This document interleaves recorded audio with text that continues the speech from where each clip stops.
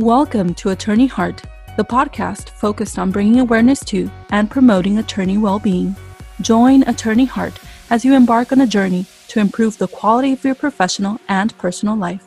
And now, here's your host, Fernando Flores. Looking up, there's always sky. Rest your head, I'll take you high. We won't fade into darkness. All right, welcome everyone to the next episode of Attorney Heart. I am really excited for our next guest. I want to thank you for joining us. On the next episode, we have Andres Vallejo. Thank you, Andres, for being on the podcast. I really appreciate your time. You're welcome. I'm glad to be here. Thank you for having me. Yeah, definitely. I know that we've actually been attempting to connect for some time. Andres is an incredibly busy attorney who works at Reed Smith, and I know that you definitely have a lot on your plate. So I want to just go ahead and get started. And if you can tell our listeners a little bit about the work that you do as a partner at Reed Smith. Sure. I litigate cases surrounding issues of constitutional import, like Commerce Clause and due process issues, mostly with respect to the power of states to tax multinational businesses and also individuals that travel across state lines. And I also do a lot of work in the technology area in terms of what the states can do, again, mostly from a state and local tax perspective, also sometimes dealing with some regulatory issues, but mostly litigation work in that context. Got it. Okay. And just for additional context, how did you end up doing this work? Well, can you tell the listeners a little bit about your trajectory as an attorney? Sure. I went to law school, started law school in 96, graduated in 1999. And I started working at the firm that I was at before, Reed Smith, Morrison & Foerster, when I was a second-year law student in what they refer to in big law as the summer program. So I was a summer associate at Morrison & Foerster in 1998. I was mostly interested in litigation, and so I did most of my work in the litigation group at Morrison & Foerster while I was a summer associate. The program, by the way, allows law students to try different practice areas to see what is a better fit for a young attorney. So during that time in 1998, like a lot of things in life, I just happened to meet someone at one of the events that we were doing over the summer, and he and I became close friends, and he started telling me about his practice, which is what I do now. And I went to that group and I did some assignments with them, and I really enjoyed the work. I thought it was really intellectually challenging and interesting, and it involved a lot of constitutional issues, which I never thought you could do in a large law firm context. So I did more and more work with them, and ultimately decided, when the firm gave me an offer, the way the summer program works is they reevaluate your work over the summer when you're still a law student. And then based on that, they either give you an offer or they don't. And they also give you an offer depending on which groups you worked in. Some groups may decide that you're a right fit for them. Other groups may not. So that's how it happened. The interesting part about that story is that it all happened as a result of a phone call that I decided to pick up on my way out of my apartment, because otherwise I wouldn't have met. His name is Peter, who's still a friend of mine, and we're still colleagues here at Reed Smith. We had another summer associate event, and one of the associates at the firm had told me they can pick me up. They ultimately decided that they couldn't pick me up. And I was walking out of my apartment. This was in the Lower Haight in San Francisco, where I was living at the time. Because I was going to go meet some friends since I wasn't going to this event anymore. And the phone rang. I didn't have a cell phone at the time. It was just my landline. Mm-hmm. And for reasons that I couldn't explain to you today, I heard the phone ring, and I was already on the driveway and almost on the street. But I heard the phone ring, and I thought, I better get that. And I went back, And it was the same associate saying, now I can pick you up. Sorry about the miscommunication. And to make a long story short, he ultimately picked me up, even though I had told him not to, because I had already told my friends that I would be able to go out with them and so forth.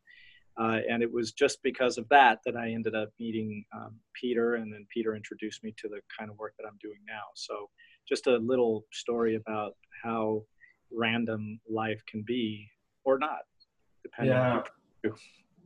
Yeah, no, that's a very, just one call literally made the difference.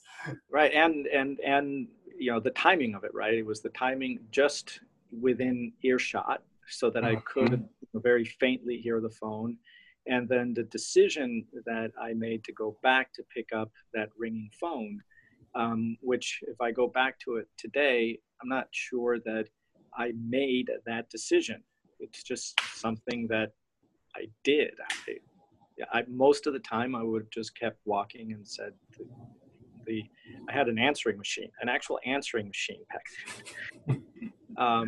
I just figured the answering machine would get it, and that's what I usually would have done. And for whatever reason, I just turned around that day and picked up the phone. Got it. And Andres, was it at Reed Smith that you ended up becoming partner, or was it at another law firm? No, I was at Morrison & Foerster. Morrison & Foerster, that's right. I joined the firm in September of 1999, and then I became a partner as of January 1 of 2008. I was in the partnership for a couple of years, and then I had a very serious health issue, so I voluntarily retired from the partnership. I actually asked the partnership to allow me to do that. The partnership at the time said that wasn't necessary. They treated me extremely well. I have nothing but respect and admiration for Morrison & Foerster, and gratitude for everything that they did for me back in those really difficult days. The chairman of the firm at the time said that I should stay on as partner. I decided against doing that because I just thought that it would be too difficult for me to not carry my weight. And that I would either just be derelict in my duties as a partner, or that I would continue doing all of the things that a partner in a large law firm has to do, and then my health would suffer. So I saw it as kind of a lose-lose situation, both from my perspective and from the firm's. I wanted to be fair to the firm as well.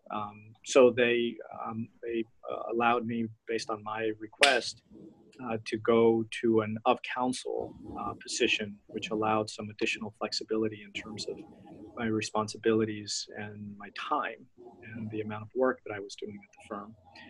This was at the end of 2010, so I had been a partner for a couple of years almost by the time that happened. So that's how that story unfolded. And then after I was through most of the health challenges, the firm asked me to go back up to the partnership, and so I did that. That was in, I think it was 2013, beginning of 2013. So it was a couple of years of being in an of counsel position to the firm, and then I went back up to the partnership. And then I can tell you the story about moving to Reed Smith a little later, but it had absolutely nothing to do with anything that was going wrong at Morrison & Foerster. I still have very good friends there, and I still, like I said, have nothing but respect and admiration for the people and the firm itself. It was just the dynamic of our particular group had changed a lot at Morrison & Foerster, and we were looking for something a little bit different in terms of that dynamic, mostly as a result of retirements, some earlier than expected, and so forth at Morrison & Foerster. So then we moved the West Coast team in our group over to Reed Smith. Got it. And Andres, I've connected with you about this particular period in your life, and you sharing your story with me was just definitely very powerful. And I love to bring some attention to the period when you mentioned that you had some health concerns, and if you can tell our listeners a little bit about, what that experience was, and also what were some of the changes that you made in your life as a result of them. I think a lot of folks would benefit from that if you're open to it, Andres. Sure.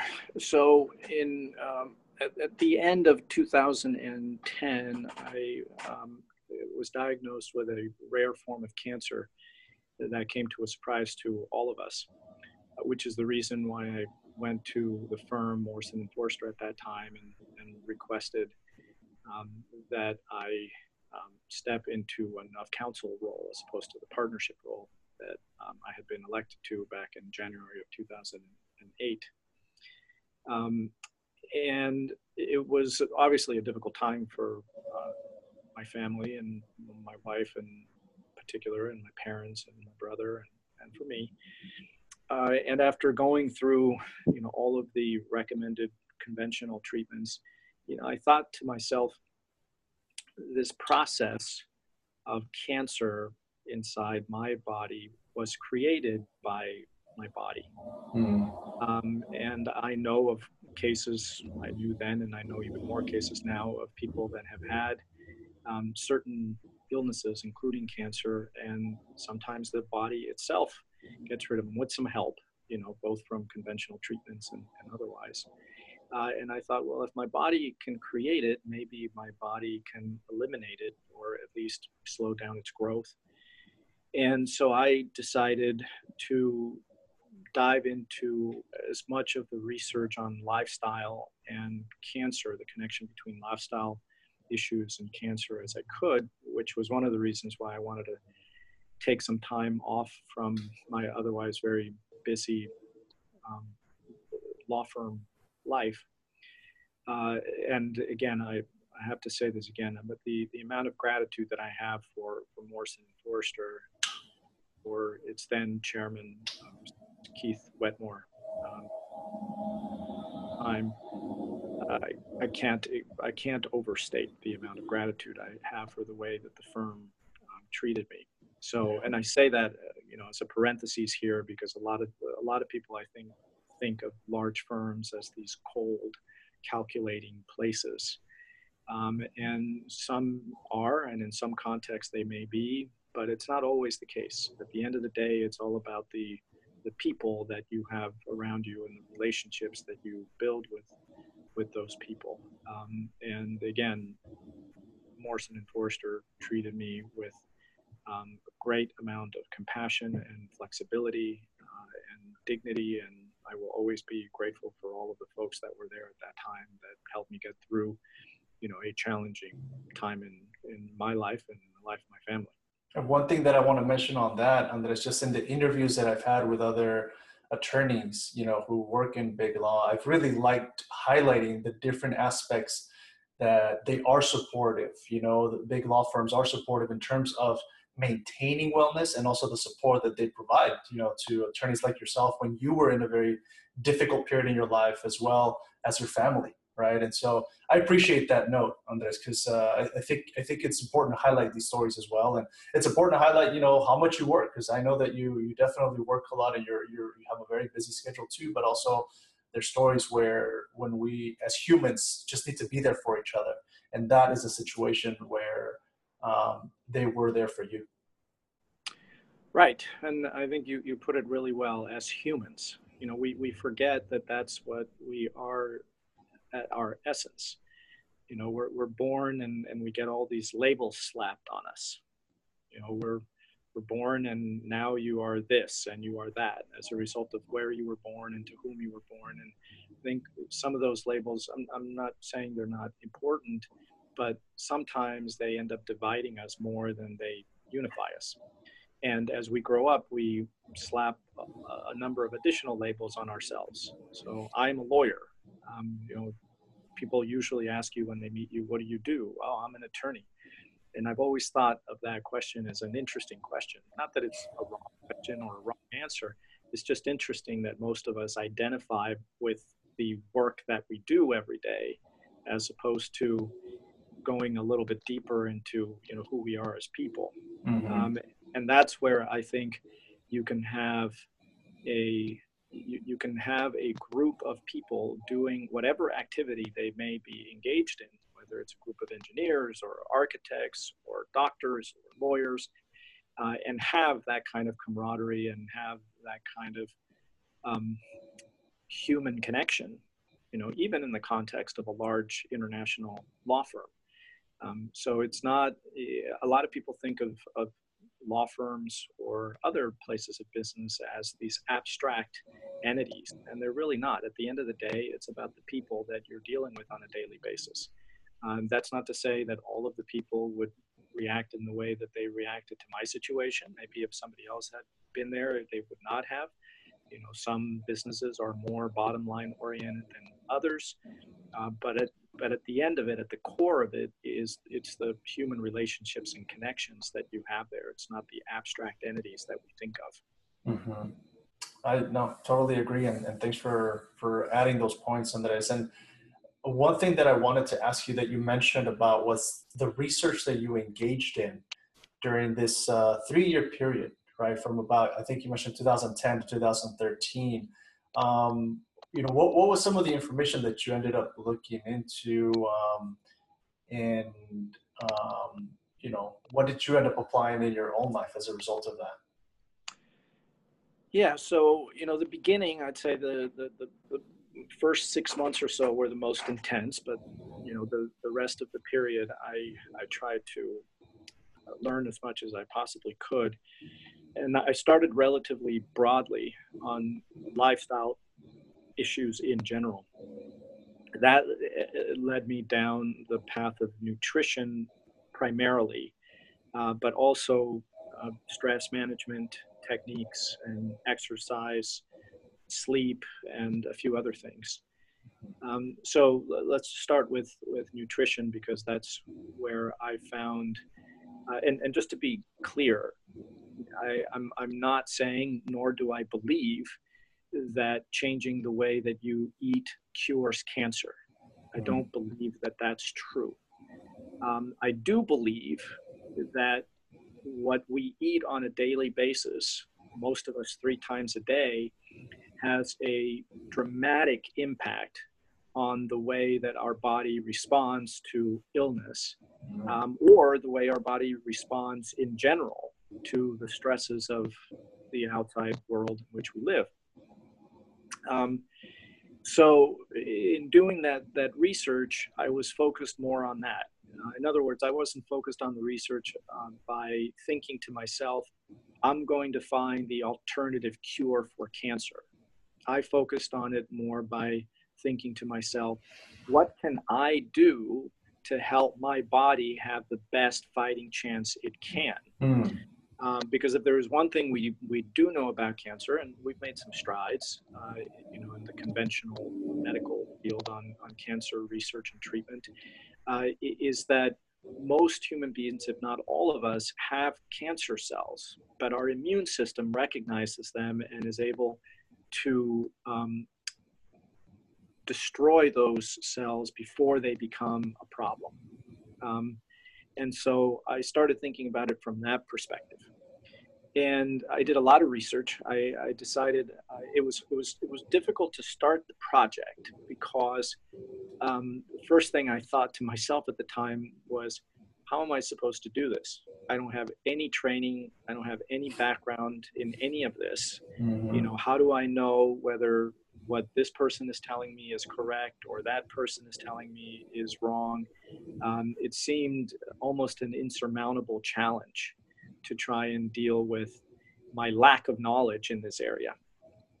But I thought also, well, one of the things that I have to do in my professional life is design and coordinate and execute research projects and get to the bottom of something, and often in the law, as you know, and Yep. any other lawyers that are listening here today, you will get issues that you've never seen before, and you got to get to the bottom of those things. So I thought, well, it's obviously going to be a different subject matter, but the process may be similar. And so why don't I try to apply those skills to this process and try to do it in an objective way. Because primarily as a litigator, I always try to approach my cases by looking at the issue objectively and trying to find out what are the counter arguments that the other side is going to have.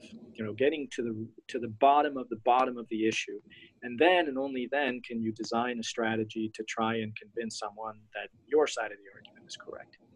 So I did the same thing without the second part. That is, I just said, I'm just going to do this completely objectively. Before I started this research, so I'll start with the nutrition part of it, and then I'll go into the other parts.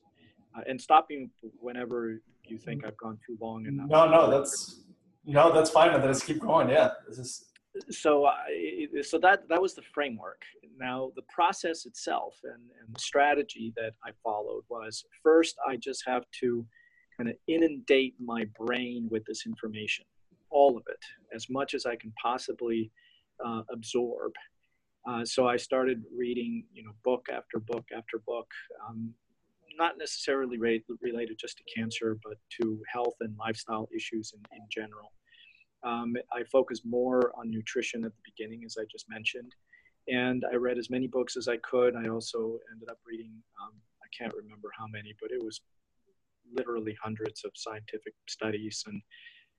And I started to see that it was going to be really hard to figure out what the best obtainable version of the truth was in terms of what is the best dietary pattern, for human health, because you can find almost any study that will support whatever view you want to have. Mm-hmm. If you just pick out one study here or pick out one study there, which is the reason why I think a lot of people are confused about this issue, is that you see in the news every day it's something different than the last day. One day people tell you, fat is bad for you. Then they say, no, fat is good for you. And they say, don't eat butter. And Time magazine recently had its cover with big stick of butter saying, eat butter. And so how are you supposed to kind of wade through all of this conflicting information? So what I ended up deciding to do, it was a little overwhelming at the beginning because before I ended up changing my diet dramatically, I ate a lot of meat. I ate a lot of cheese and dairy. I ate a lot of desserts and refined sugar products. And, I drank wine and, I have some beers with my friends and I liked scotch. And, I was living kind of a typical American lifestyle in that regard. I would sometimes have fast food as well. Breakfast was usually some eggs and maybe bacon or ham, and I'd have chicken sandwich or a turkey sandwich for lunch. I might have, a steak for dinner and maybe some salmon for another dinner. But that's what I ate. I also ate a lot of bagels, and of course I love pizza like everybody else does. And so I did not have a particularly healthy diet. I don't think I had a particularly unhealthy diet in the sense that I wasn't going to Taco Bell every single day. Mm-hmm. But what I learned in going through this process is that we grow up in a society in which we assume that a number of things are normal because that's just the only thing we know. And so as I started doing all this research, I started thinking, well, how am I going to parse through all of this and figure out what is normal and what may not be quite as normal as we think it is? So what I did is I just designed a filtering process. And it didn't have like a specific number of steps, but in general, it went something like this. First, I started to look to the expertise and background of the people that were writing the books and some of the people that were writing notes about the scientific studies. Understanding, of course, that the fact that somebody has a PhD doesn't mean that they know more than somebody who doesn't. Mm-hmm. Sometimes the people that don't know more because the PhD experts, as someone once said, an expert is someone that knows more and more about less and less. And so you have to be a little bit skeptical there. But I thought, in this at least it gives me some guidance, because if someone, doesn't have a lot of knowledge about something, they may get confused too, just like I do. So let's look at some of the folks that have been doing this for a long time and that have that kind of expertise. Then I also started looking at connections between authors and certain studies and industries to see if there is any potential bias in either the studies, because they were funded by a particular industry that might benefit from a particular conclusion. That doesn't mean that the study was in fact biased, but at least there was a yellow flag to those. I also started doing random citation checks. The lawyers in the audience will understand exactly what I mean by that. But when I say that to people that are not lawyers, they what do you mean by random citation checks? So what I mean by that is, if I read a book on nutrition, I would look to the citation for a particular statement in the book, in the footnotes normally, or in the appendix, and I would actually pull that particular study or whatever it is that the book was citing to, and then I would read it and then compare it to whether or not it comported with the statement that it was being cited to support. Mm-hmm. This is something that lawyers are very good at doing, because that's what we do for a living. We take somebody else's brief and they say, this is a statement of the law, and then they have a citation to a statute or a regulation or a case or whatever the case may be. And then you go and read the case, and often you will find, that case actually doesn't stand for that proposition. Or at least it's not quite as simple as all that. So that's what I ended up doing with the random citation checks. And then I did a few other things, but those were 3 fairly major kind of guideposts. And then I created my own kind of, a little bit of an oxymoron, my own analog algorithm to figure out how to weigh certain things against others, and have a filtering process that was as objective as possible. And what trickled out of that, which was not something that I was looking for or not looking for, frankly, was surprising to me, because it was really consistent all the way through. And to be completely candid, it was an unpleasant surprise for me at the beginning, because most of what I ended up with after that filtering process was diets and dietary patterns that were almost exclusively, if not exclusively in some cases, made of whole plant-based foods. And what I mean by that is vegetables and legumes and so forth that you would eat as they have been grown. So you eat, if you want corn, you eat corn, not corn chips, or, the whole food that has everything in it, the fiber and the vitamins and the phytochemicals and the minerals and everything that is bound up in that package, which acts like a symphony ultimately when you are consuming it and digesting it. So I started thinking, well, that may mean that I need to give up meat and dairy and a lot of the things that I really enjoyed, alcohol, sugar, desserts, all of these really refined carbohydrate products like bagels and pastries and cookies and all of the things that we think of as just our normal fare on a day-to-day basis. And the more research I did, the more and more I came to that same conclusion. And by the way, I forgot to say this, and should have said it at the beginning. I could not have done any of this without the support of my amazing wife, Lily, who, when she saw me kind of gravitating towards, other dietary patterns that recommend very high protein intakes, mostly from animal products and so forth, she was the one who said, hey, look, if that's the answer, we'll go whichever way you think is going to be best. Just make sure that you're not being pulled in a certain direction because of the inherent bias that you have for those foods and the inherent like that you have for those foods. So she really kind of pulled me back from doing something that would have been a lot more subjective and not as objective as at least I tried to be. Obviously, anything that we do as human beings is going to have some subjectivity by definition. But I tried really hard to pull back and be as objective as I could. So once we were convinced of the message in general, I started reading more and more books and more studies. We then traveled the country and even outside of the country to meet a lot of the folks that we started to get to know by reading their books, and some of the people that had done some of the actual studies themselves, because we wanted to shake their hand and look at them in the eye and, make sure that at least we felt that they were honest people of integrity and not just trying to sell you a bill of goods. So we did that for, pretty much, the 3-year period, and we've continued that to a large extent. We're now actually involved in doing some conferences on our own to give people some of the information that we learned. Lily, my wife, just put one together, and she's doing another one in September. I spoke about my personal story with our family medical doctor and our dietitian in Australia. It was about our health issues and challenges. And so we changed our diet very dramatically at that point after meeting all these folks. And so we now live on plants, whole unprocessed plant-based foods.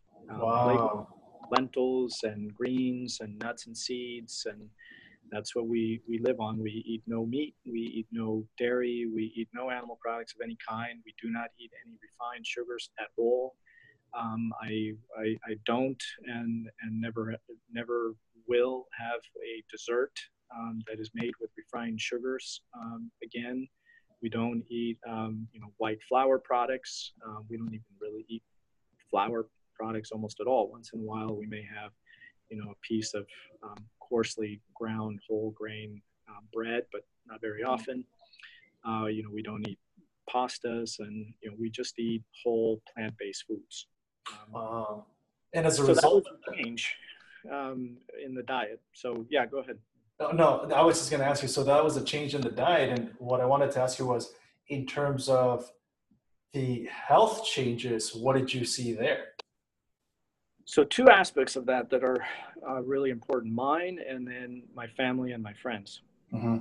So I can honestly say that, ironically, I am a much healthier person now than I was before the diagnosis. So I'm healthier after having a cancer diagnosis than I was before a cancer diagnosis, which is kind of incredible, but it's really true. I was much heavier than I am now. I've lost about 42, 43 pounds. Wow.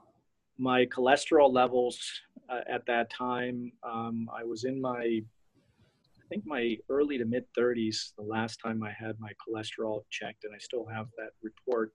And it was well over 200, which is not healthy for someone in my age group. I think it was 229 or 239. I can't remember the specific number. Mm-hmm. And the doctors had already told me that I needed to be on statin drugs, because my father was on statin drugs because he had high cholesterol as well. And they said that it was a genetic issue and that I was going to have to take the statin drugs to reduce my risk of cardiovascular disease, which my father also had. And I'll get to that in a second. And so they said, your dad has that, and you're going to likely have to deal with that as well. My blood sugar level was elevated to the point that one of the doctors had told me that I was basically pre-diabetic, borderline pre-diabetic.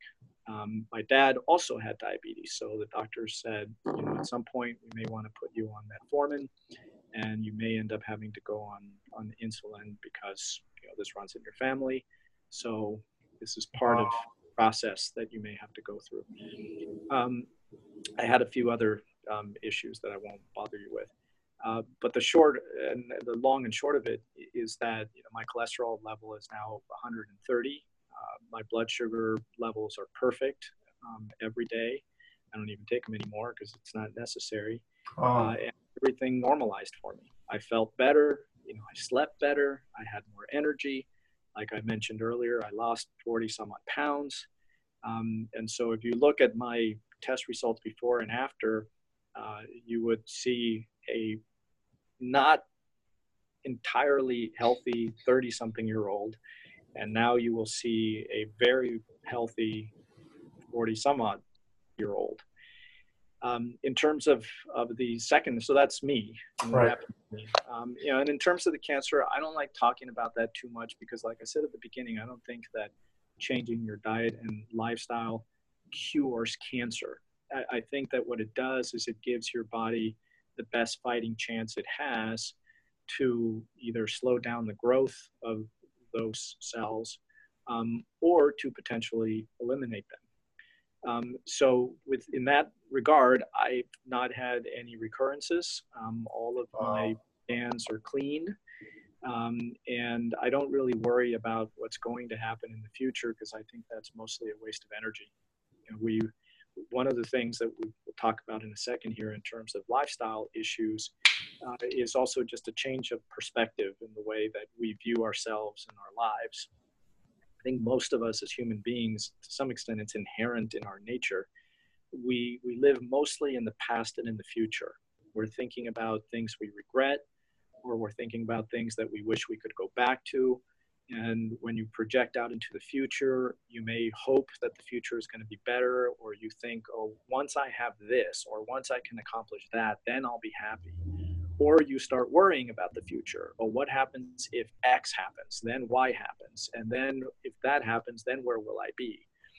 And in this process made me realize that the only life we have and the only life we've ever had is now. That there is no such thing as the future. The future is just a projection of our minds, because once you get to the future, it's the present again. And that doesn't mean that you shouldn't plan and be responsible, but it does mean that worrying about the future is just a waste of energy.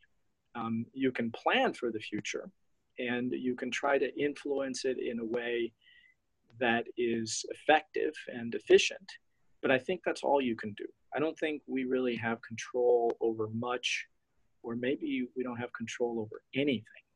We have some influence over some things. So we exert as much influence as we can, and we do it honestly and diligently and with a sense of purpose. But after you've done that, the rest of it you've got to let go, because otherwise you're just holding on to this negative energy that is not serving you well. Mm-hmm. It's just creating more pain and more suffering unnecessarily. That's why I don't like talking too much about the cancer diagnosis, because for me, I'm healthy now. I'm alive now. I feel well now. And there's not much else I can do to influence how long my life is going to be. What is the probability of my life timeline is something that none of us knows. So no matter how healthy I am, I could get hit by a bus tomorrow. Mm-hmm. And then nothing matters. It doesn't matter that I had my 2 big raw green salads today and I'm healthier today than I was yesterday. It doesn't matter that I had a cancer diagnosis. It doesn't matter that none of that matters, right? The bus hits you and that's the end of that. Yeah. So I think of it in the same way. The cancer diagnosis for me was more information about the probability of my life timeline. But that's all, because none of us know when we're going to die. None of us know how. And so the best you can do is influence your present in a way that makes you happy and the people around you happy. Being mindful of not hurting other people intentionally, and trying to be as compassionate and as respectful of others as you can in your journey. Yeah. That's why I like talking about, well, what happened? Everybody always asks me that question is, well, so you're cured of cancer and you reversed cancer by changing your diet. And I say, look, I don't think that anything in life is that simple. Yeah. I think everything that we do is multifaceted, including in particular things that happen with our bodies, which are incredibly complex things. We're now finding out that we have more bacteria in our bodies than we have human cells in our bodies. So it's the symbiotic relationship with these organisms that are working with and sometimes against us, depending on how we influence our bodies. So it's so multifaceted. There's so many different moving parts that to say that one thing or another thing is what cures this or cures that, I think is too reductionist. Yeah. I think we think a little bit more broadly. And I think one point on that, I mean, you were speaking about how in your journey, you actually implemented a holistic, multifaceted approach. At least if I'm hearing you correctly, it was diet and making a big change in terms of diet, but also at the same time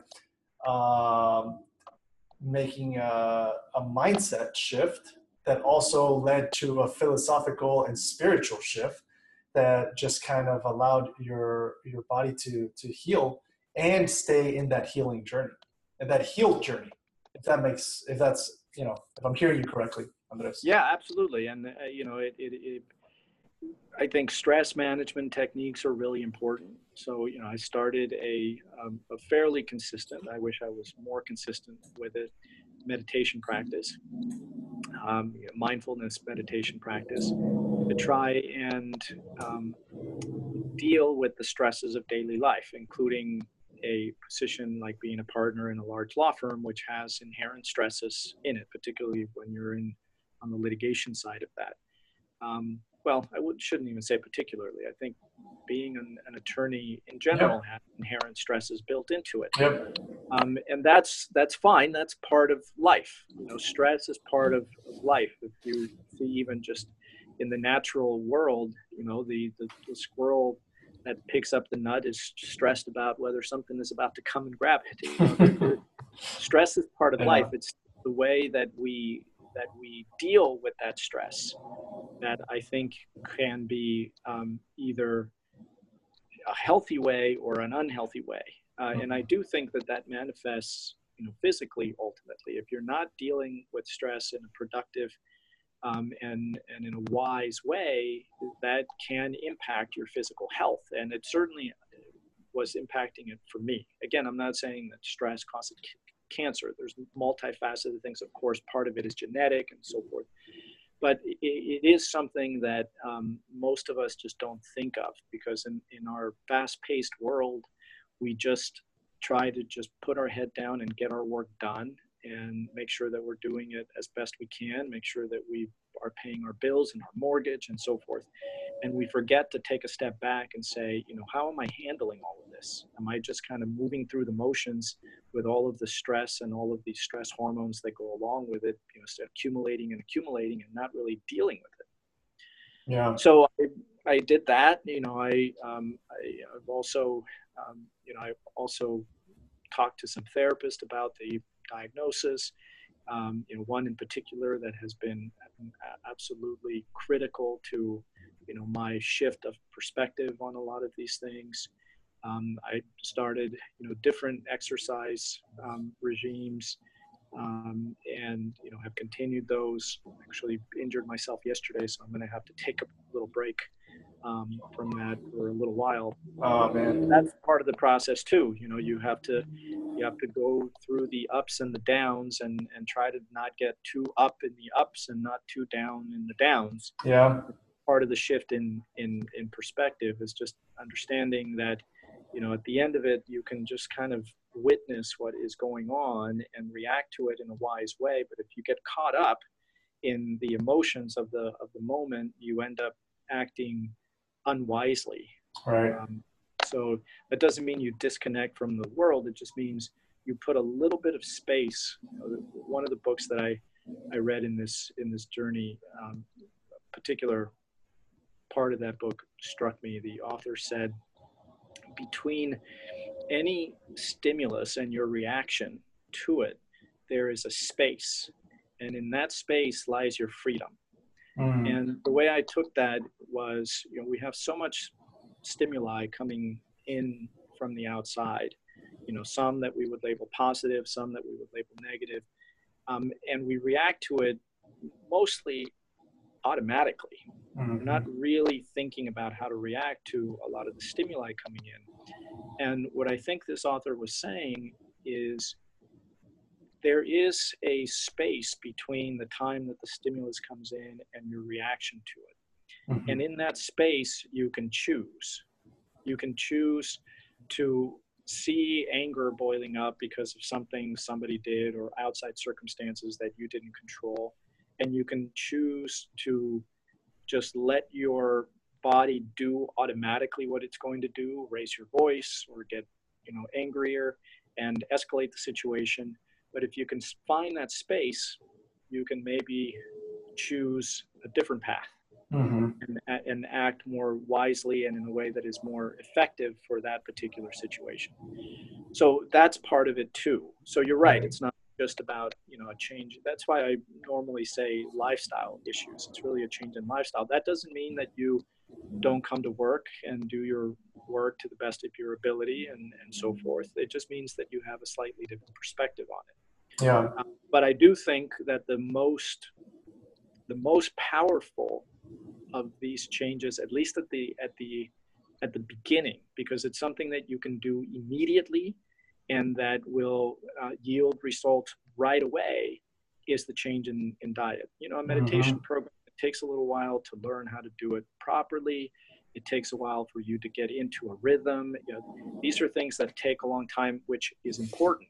You have to continue influencing that as much as you can throughout, I think your entire life. But a change in diet, you can just make a decision and you're there. Right. And the changes are dramatic. I mentioned earlier that I would talk a little bit about my father. My dad had very advanced coronary artery disease. He had already had a heart attack. He had diabetes. He had been diabetic for, I think, over 20, 25 years. He had high blood pressure. He had high cholesterol.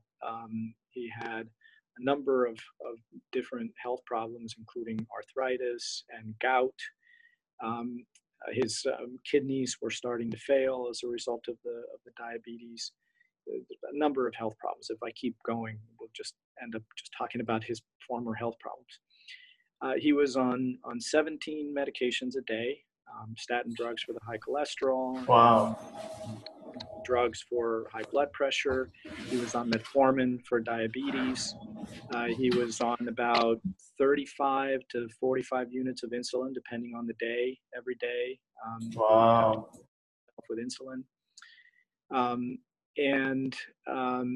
He came to me and he said, along with my mom and my brother, and told me that they were going to change their diet too, to support what Lily and I were doing. Right. Big kind of family crisis for us at the time.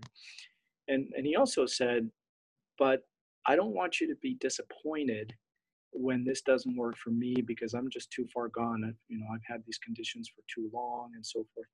And I told him something similar to what I told you earlier today, which is, Dad, I just appreciate your support here. And again, I don't think that I'm going to change my diet and cure cancer. I just think that this is a healthier way to live and may give my body a better fighting chance. So with that, he felt comfortable and he said, okay, because my dad had been to a number of specialists, including some of the top doctors at UC San Francisco. And all of the doctors told him and us that all of his conditions were progressive, irreversible diseases, that he would need bypass surgery, that he had to stay on his medications for life, and so forth and so on. Long story short on this, my father now doesn't take any of those 17 pills, and he takes 0 insulin. He is no longer diabetic. He has reversed his coronary artery disease. His blood pressure is 115/70 without any blood pressure medication. It had never been normal during the time that he was taking his blood pressure medication, by the way. Even the medication wasn't able to control it. His cholesterol levels went down to about the same as mine. And my dad's in his mid-70s at this point, and he's got cholesterol levels of a 25, 30-year-old with no statin drugs. He did start an exercise routine, but he wasn't able to do it straight away. He hasn't had a single gout attack. Wow. It's been what, 7 years, I guess, since he changed his diet. Yeah, about 7 years. He hasn't had a single gout attack. His kidney function went back to normal. And all those conditions that had plagued him for a couple of decades plus are no longer there. So they were reversible, and they were not progressive. It was the food all along. And the medications I learned through this journey were really just masking the symptoms of the underlying diseases as opposed to getting to the cause of the diseases. One of the medical doctors that we talked to gave me what I thought was a really good analogy. He said, things like statin drugs or blood pressure medication, they're very similar to going to the mechanic because the oil light is on in your car and having the mechanic snip the wire to the light with a pair of scissors. You still have to change the oil, but now the light is not on anymore. Oh, yeah. Now, high blood pressure is your body giving you the alarm saying, hey, there's something wrong here. You've got to change the oil. Yeah. And once he did that, all of these quote unquote progressive irreversible diseases went away. Wow, and there's such a powerful just anecdote and story about how your diagnosis not only ended up improving your own health, like you mentioned earlier, that it was in a way an impetus, right, to improve your health, and you're much healthier for it now, but also how it really, in a very real way, improved the health of your dad. And not just my dad, it improved Lily's health as well. She had terrible rashes that she suffered from for a long time, and she had sinus problems, and those things just went away. She had digestive problems; those things just went away. I have friends that ended up changing their lifestyle as well. Again, primarily diet, but then other things. One of my best friends had really debilitating migraine headaches. To the point where he couldn't go to work for days on end and would have to be in a room, a dark room, because the headaches were so bad. Medication didn't work, and so he called me and said, hey, do you think this might work? And I said, let me do a little bit of research and see if there's something you can do for migraines. Turned out that it's kind of the same dietary pattern. Now he's doing that, and he got rid of his migraines and all of the medication and everything else. So that's one of the biggest things that I learned in this journey is we don't often see what we can't see because we're in the system. We're in the way that we think of certain things as normal. We think of pizza as a normal food for human beings. And it is very far from that. If you start kind of deconstructing what a pizza is, you have all of these refined grains that get grounded up, and then they put a whole bunch of processed oils and refined sugars, and then you take all of these meats that have been processed and cured, and then you take the lactation product of a cow and you coagulate that and you put that on top of it, and then you put it in the oven and bake it at really high temperatures, so that you end up creating all of these, what I now know to be carcinogens, heterocyclic amines and advanced glycation end products and things like that are created when you essentially burn these things. And then we consume that and we think this is food. And it's not. It's not food. It's something very different than food, and it has consequences for your health. And I think you can say that about a lot of different aspects of our life. We think of certain things as just normal. We think of things like not getting enough sleep as normal because we have to get to work and we have to do what we need to do. And so if I get 3 hours of sleep for 2 weeks in a row, that's just the way it is. We think of not exercising and not moving as normal. Sitting at a desk all day is normal. And a lot of these things are not normal. So you have to shift your perspective. That doesn't mean that you go and live in a cabin by yourself in the woods somewhere. You could do that, I guess. But if you want to, live in our modern world, you just have to shift your perspective. And then once you've shifted that perspective, shift your behavior to accommodate the modern world in a way that is healthier for you. So one point on that, first of all, I've never heard the process of making a pizza described in the way that you just did. So thank you for that, Andres. It's it's true, right? At the end of the day. And one thing that I wanted to ask you, I want to be respectful of your time too. And I had one last question for you. Before we wrap up, if other attorneys, after listening to your story, are interested in making changes to their own lives, making changes potentially to their diet. One of the things that I like to do with my own coaching clients is, hey, what do we need to do to set you up for success? Let's figure out what the obstacles are, right? So what would you say are like the three main obstacles that folks may encounter in their journey to making these moves towards a healthier lifestyle in terms of their diet? The first thing I would say is get a wife like mine who is going to support you all the way through, because otherwise it would be really, really difficult. And I say that only half jokingly. Yeah. Support is really important. So I think one of the first and maybe most difficult obstacles to overcome is the social pressure. Mm-hmm. Particularly surrounding food. There's not that much social pressure anymore with respect to exercise. Everybody knows you got to move. You have to get some exercise, and everybody accepts that. Everybody knows that you've got to manage stress, and that's important, whether that's through meditation or through going to therapy or some sort of other stress management techniques. Most people accept that, in a professional setting. Mm-hmm. But diet is not something that people really accept, at least not the information that, from my perspective, is the best obtainable version of the truth of what diet and health really are. And that's really hard because, if you're an attorney, you're going to have clients that you're taking out to dinner and out to lunches and so forth. And a lot of people are not going to understand this. And it can be a little bit daunting to buck the system and to buck everybody's expectations. Right. It's also difficult with family and friends. Your mom may have, grandma's meatloaf recipe, and you go over to mom's house for Thanksgiving, and, people may be offended that you don't want to have certain foods. Mm-hmm. So the social pressure is really, I think, one of the most difficult obstacles.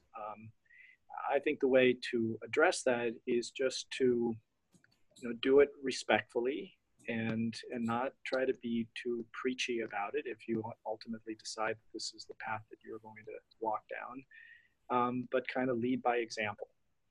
A lot of my friends and some of our family members have changed just because they see how much healthier I look and how much healthier I feel, and how much more active we can be. Lily and I just last year went and climbed Mount Kilimanjaro in Africa. Wow. We did it on, just whole plant foods, all the way up, all the way down. That's all we ate before, during, and after. So when people start seeing that, they start thinking, there may be something to this. And then you kind of bring them along that way. So that's not only are they alive, but they climbed one of the tallest mountains in the world on that diet. There's something there. Right. There's something to it. There's something to it. There's something to it. So people start seeing that, and you got to come from a place of joy and happiness too. You can't come from a mental place.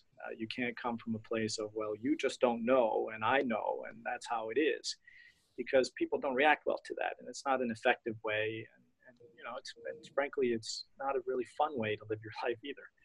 Yeah. So that's one obstacle. Another obstacle is that I found out the hard way, and then I did some research on this that confirmed this, is a lot of the quote unquote foods that we eat are highly addictive. And you can get both behaviorally and maybe even potentially, from a chemical standpoint. You can get addicted to these foods. There's a good book. I mean, I read so many, so I don't want to mention just one, but there was one book that was talking about the way that food is made, and how the salt, sugar, and fat content of the food makes a particular snack or whatever more or less appealing to people. And so obviously the companies that are making these foods want to strike that balance so that people will buy as much as possible. That's their job. It's not. I don't think they're doing anything evil. That's their purpose, is to make money for their shareholders. It's not personal. It's just business. Yeah. And these substances can become addictive. I think people can have food addictions. Some people may be more prone to food addictions than others, just like some people are more prone to alcoholism than others. But I think it's partly the addictive quality of some of these foods. Refined sugars, I think, are potentially highly addictive, and other foods as well. And then from a behavioral standpoint, they're addictive in the sense that this is just what you're used to doing all the time. And it's hard to break those habits. Habits and addiction, what's the fine line between what's a habit, what's an addiction? But habits can become, at least on a practical level, just as bad as addictions, because habits are hard to break, and bad habits are even harder to break. Right.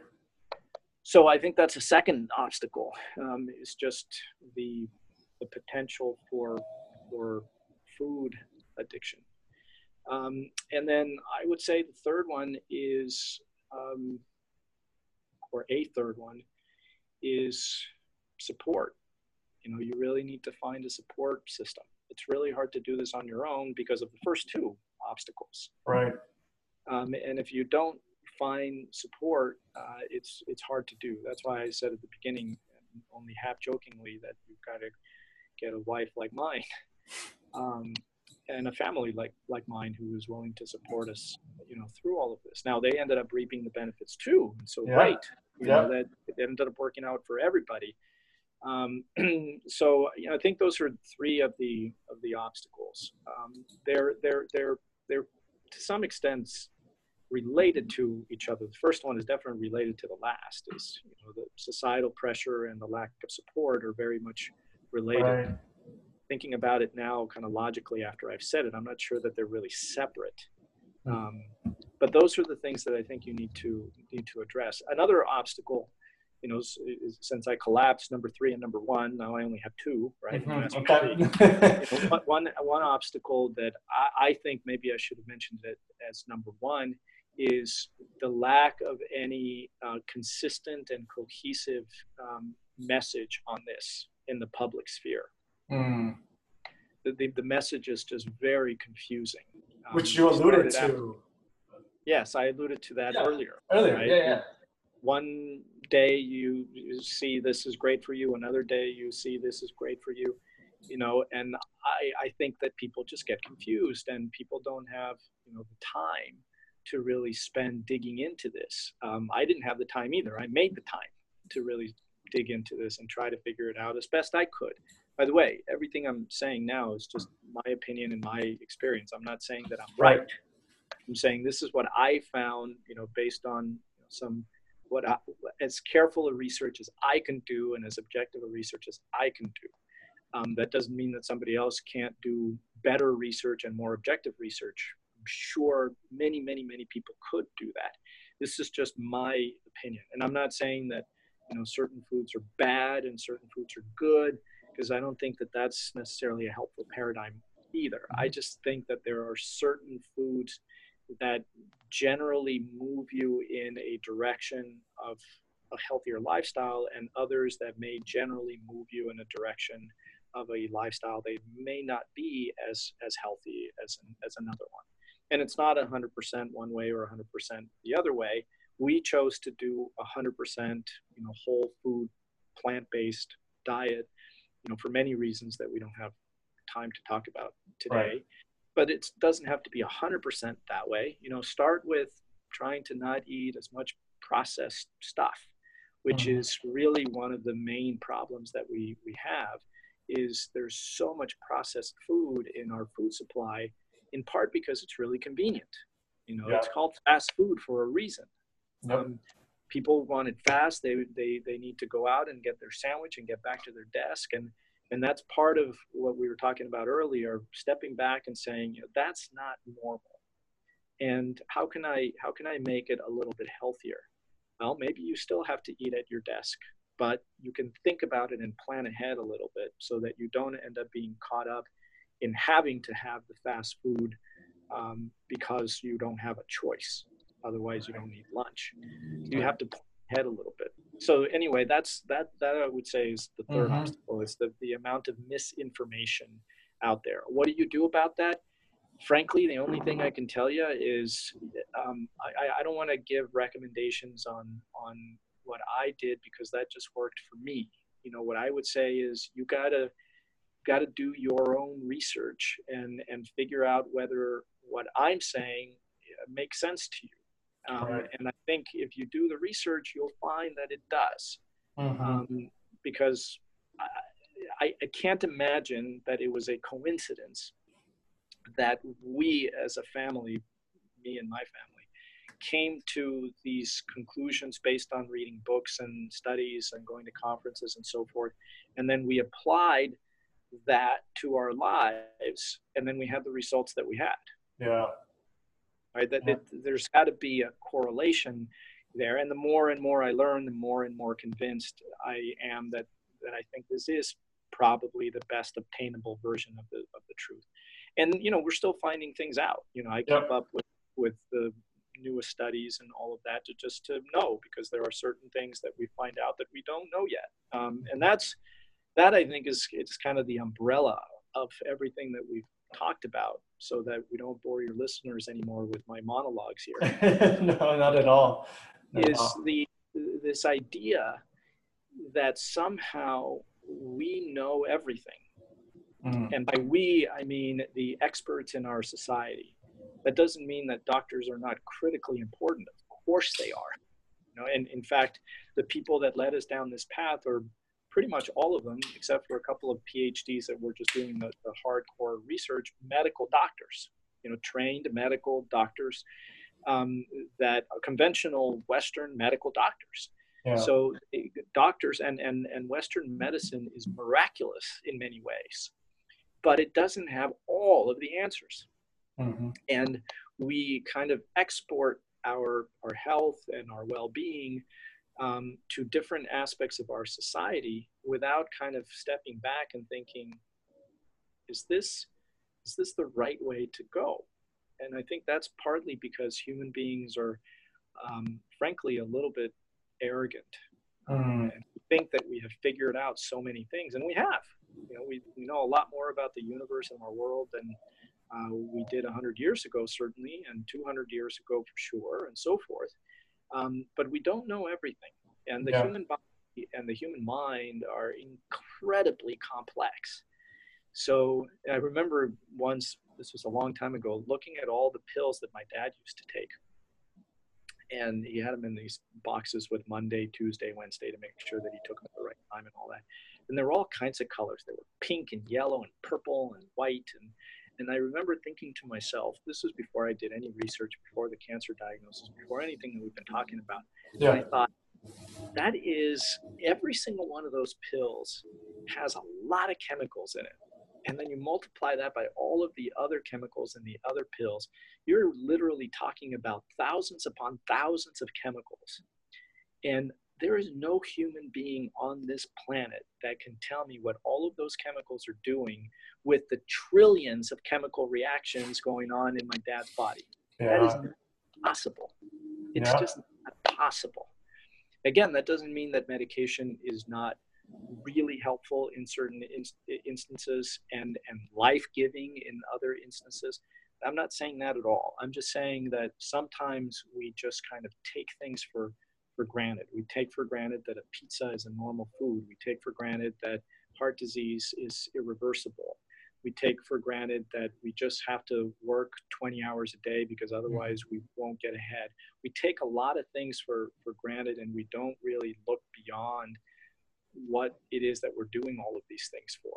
You know, do we want to live life this way, or do we want to live it in a different way that may be healthier, not just for you, but also healthier for the people around you and for, everyone on the planet, and maybe even the planet itself. So you then start having different perspectives about the way you move through this world and the way you interact with other people. And that helps you internally, and then that helps others interact with you, which helps them. And then it becomes, a positive cycle as opposed to a negative one. I think just to summarize that last point that you made, and it kind of brings me back to some of the questions that I asked myself in terms of my own just well-being, but really asking yourself the why of your actions, one, and then also asking yourself, how do you want to exist, right? I think those are two, they get into a little bit of a philosophical arena, but, I think they're important questions that we don't ask enough of ourselves. But Andres, I want to really thank you for your time. I really, really appreciate all the insight, all your information. We've basically crunched down years of your journey and your intense research on the subject area into about an hour. So I really, again, appreciate it. And I hope that folks listening in will benefit from the information and will take what they need to, so that they can make whatever changes or not in their life. It's your journey, and but at least we're bringing in perspectives here on Attorney Heart that will cause you to think and ask some questions that maybe you haven't asked before. So Andres, I really appreciate your time. Thank you for having me again, and hopefully we didn't bore your listeners to death with this long conversation and my long monologues. Not at all, Andres. I found them very helpful, and I know that our listeners are going to find them helpful too. So again, everyone, thank you for listening in. I look forward to catching you at the next episode. We really hope you enjoyed this one, and we'll catch you at the next one. Again, thanks, Andres. You're welcome. Thank you. Bye. Hey, everyone. Before you go, I wanted to personally invite you to the I Matter Now 2018 conference. It's coming up August 18, 2018. It's going to be on a Saturday. It's one day of just awesome speakers related to everything from your health. How can you improve your health? We're going to have awesome doctors, naturopathic doctors, who focus on making sure that holistically you are well and that you are fostering wellness in your life. They're going to bring some really great strategies and tips for you to consider. We're going to have entrepreneurs who have built their wealth in real estate, so that if you have, certain money set aside and you're trying to figure out, how do I grow this? How do I make it, how do I make it more, right? You can definitely figure out different ways to do that. And we're going to have also attorneys who are going to talk about productivity and making sure that you are taking care of yourself throughout the day, and how that directly impacts your ability to be productive throughout the day, and also how you can potentially build your legacy. And our speakers are just going to be really, really great. And I hope that you make time on Saturday, August 18th, to join us in San Francisco at the Hyatt Regency. And I look forward to meeting up with you then. Thank you again for listening in to Attorney Heart. And again, if you have any questions about the conference or to register, just go to imatternowconference.eventbrite.com. Again, imatternowconference.eventbrite.com. iMatterNow is IMATERNOW conference.eventbrite.com. All right. Thank you so much. Catch you at the next one. Bye. Hi, everyone. Fernando here again to thank you for listening in to another Attorney Heart episode. If you like this episode, please make sure to give it a thumbs up, and if it can benefit anyone that you know, please share it. Attorney Heart is brought to you by iMatterNow, IMATERNOW. Please make sure to check our website at imatternow.com, again, IMATERNOW.com, and join iMatterNow's Facebook page. Follow us for future events and additional resources. Every day presents an opportunity to engage in self-care. And remember that it is not selfish to take care of your well-being. It is necessary. So, take care and connect with you on the next Attorney Heart episode.